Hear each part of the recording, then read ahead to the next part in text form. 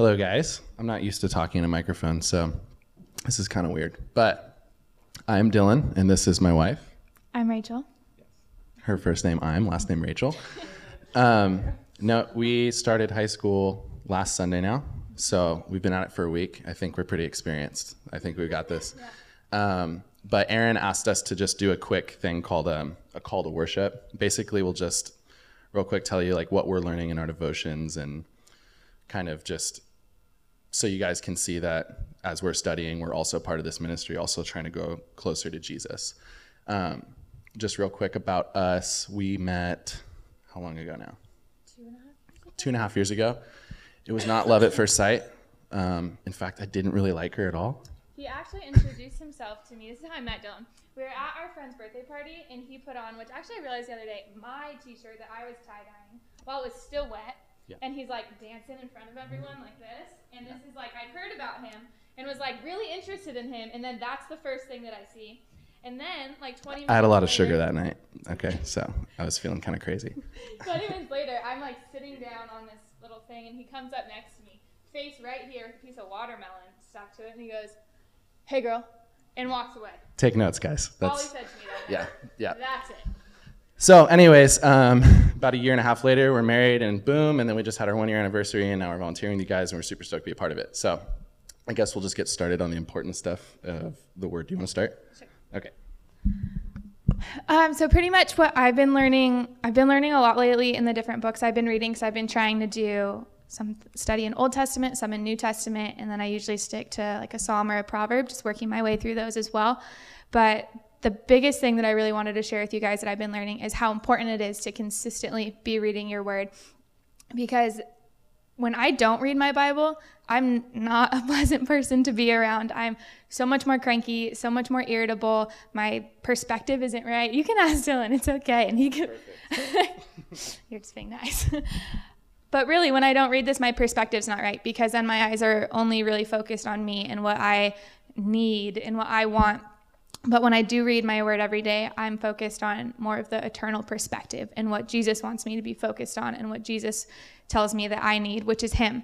And something that I read in Matthew chapter 4 the other day that really struck me was when Jesus was tempted after he was baptized and he went out in the desert and he had been fasting for 40 days and 40 nights. Initially, that really struck me because his body's obviously going to be weak. I mean, he was 100% human and he was 100% God at the same time. But I think about myself after like 12 hours of not eating, and I'm not doing well at all. But this is 40 days and 40 nights, so his body's weak. But he was still able to resist Satan because he was strong spiritually, because he had been feeding off of the word. Because the first thing that Satan tempts him with is, if you're the Son of God, then turn these stones to bread.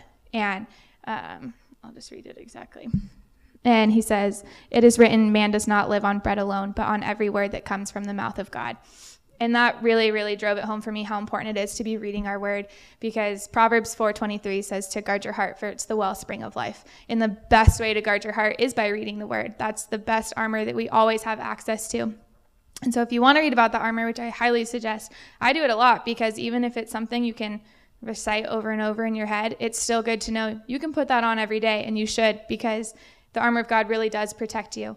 And in verse 17 of that, it's in Ephesians chapter 6. The word says that to arm yourself with your helmet of salvation and the sword of the Spirit, which is the word of God. And this thing really is a sword. You can use it in battle. Like, look, Jesus is with Satan, and he was being tempted, telling him to do all these things. And Jesus is saying, no. He's fighting back with scripture, not just saying, no, I don't want to do that because I know God says no.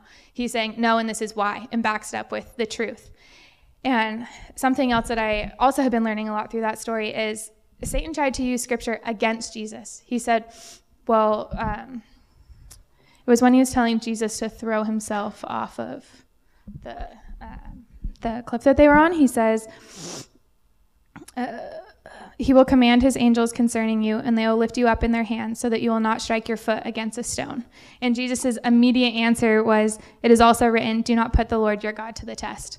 So that really was just something for me where I saw Jesus being, again, the perfect example, like we always see him being, of rely on your word, know your word. Because there are going to be times where Satan's tricky. Satan knows scripture too. Please don't be naive about that Satan knows what's in this book, and he will try to use it against you because he knows this is our foundation. So if he can rock your foundation, he can rock you. And that's absolutely not worth it. So really, really focus on reading your word. It's helped me immensely, even in these last couple months where I've really been making sure I've been doing it consistently. And the days I don't are not good days. So that's pretty much what I've been learning in my devotions. Awesome. You guys give Rachel a hand. Thank you. And then I'll do mine pretty quickly.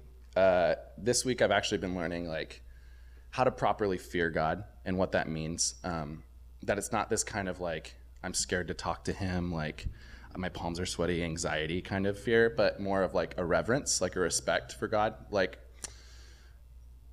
he really is a father, and you wouldn't just like kick in your dad's door and be like, what's up? And you also wouldn't just be like too terrified to talk to him, hopefully. But there's that love relationship there. And so this morning I was reading in Proverbs, and in Proverbs 23, verses 17 through 18, it says, "Do not let your heart envy sinners, but be zealous for the fear of the Lord all the day. For surely there is a hereafter, and your hope will not be cut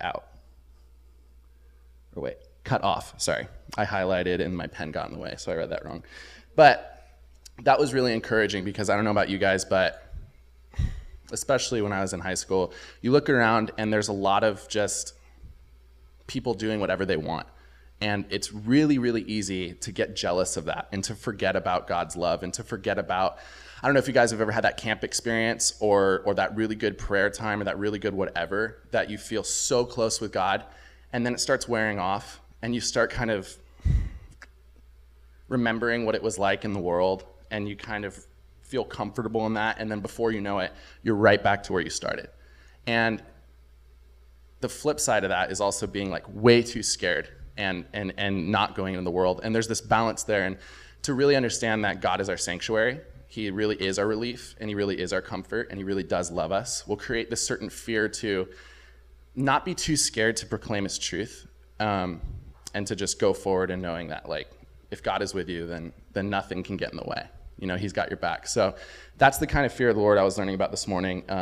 Just to be zealous, to always seek him in every situation, no matter what, to remember to constantly be diligently seeking him, even in the back of your head through your conversations or anything like that. And that's something I have to do in my workplace. It's tough out there, but it really is so important. So if you couple these together and you stay in your word, and you also try to remember that it's so important to learn how to fear God correctly, for that relationship to really sink in, to know that he really is your father.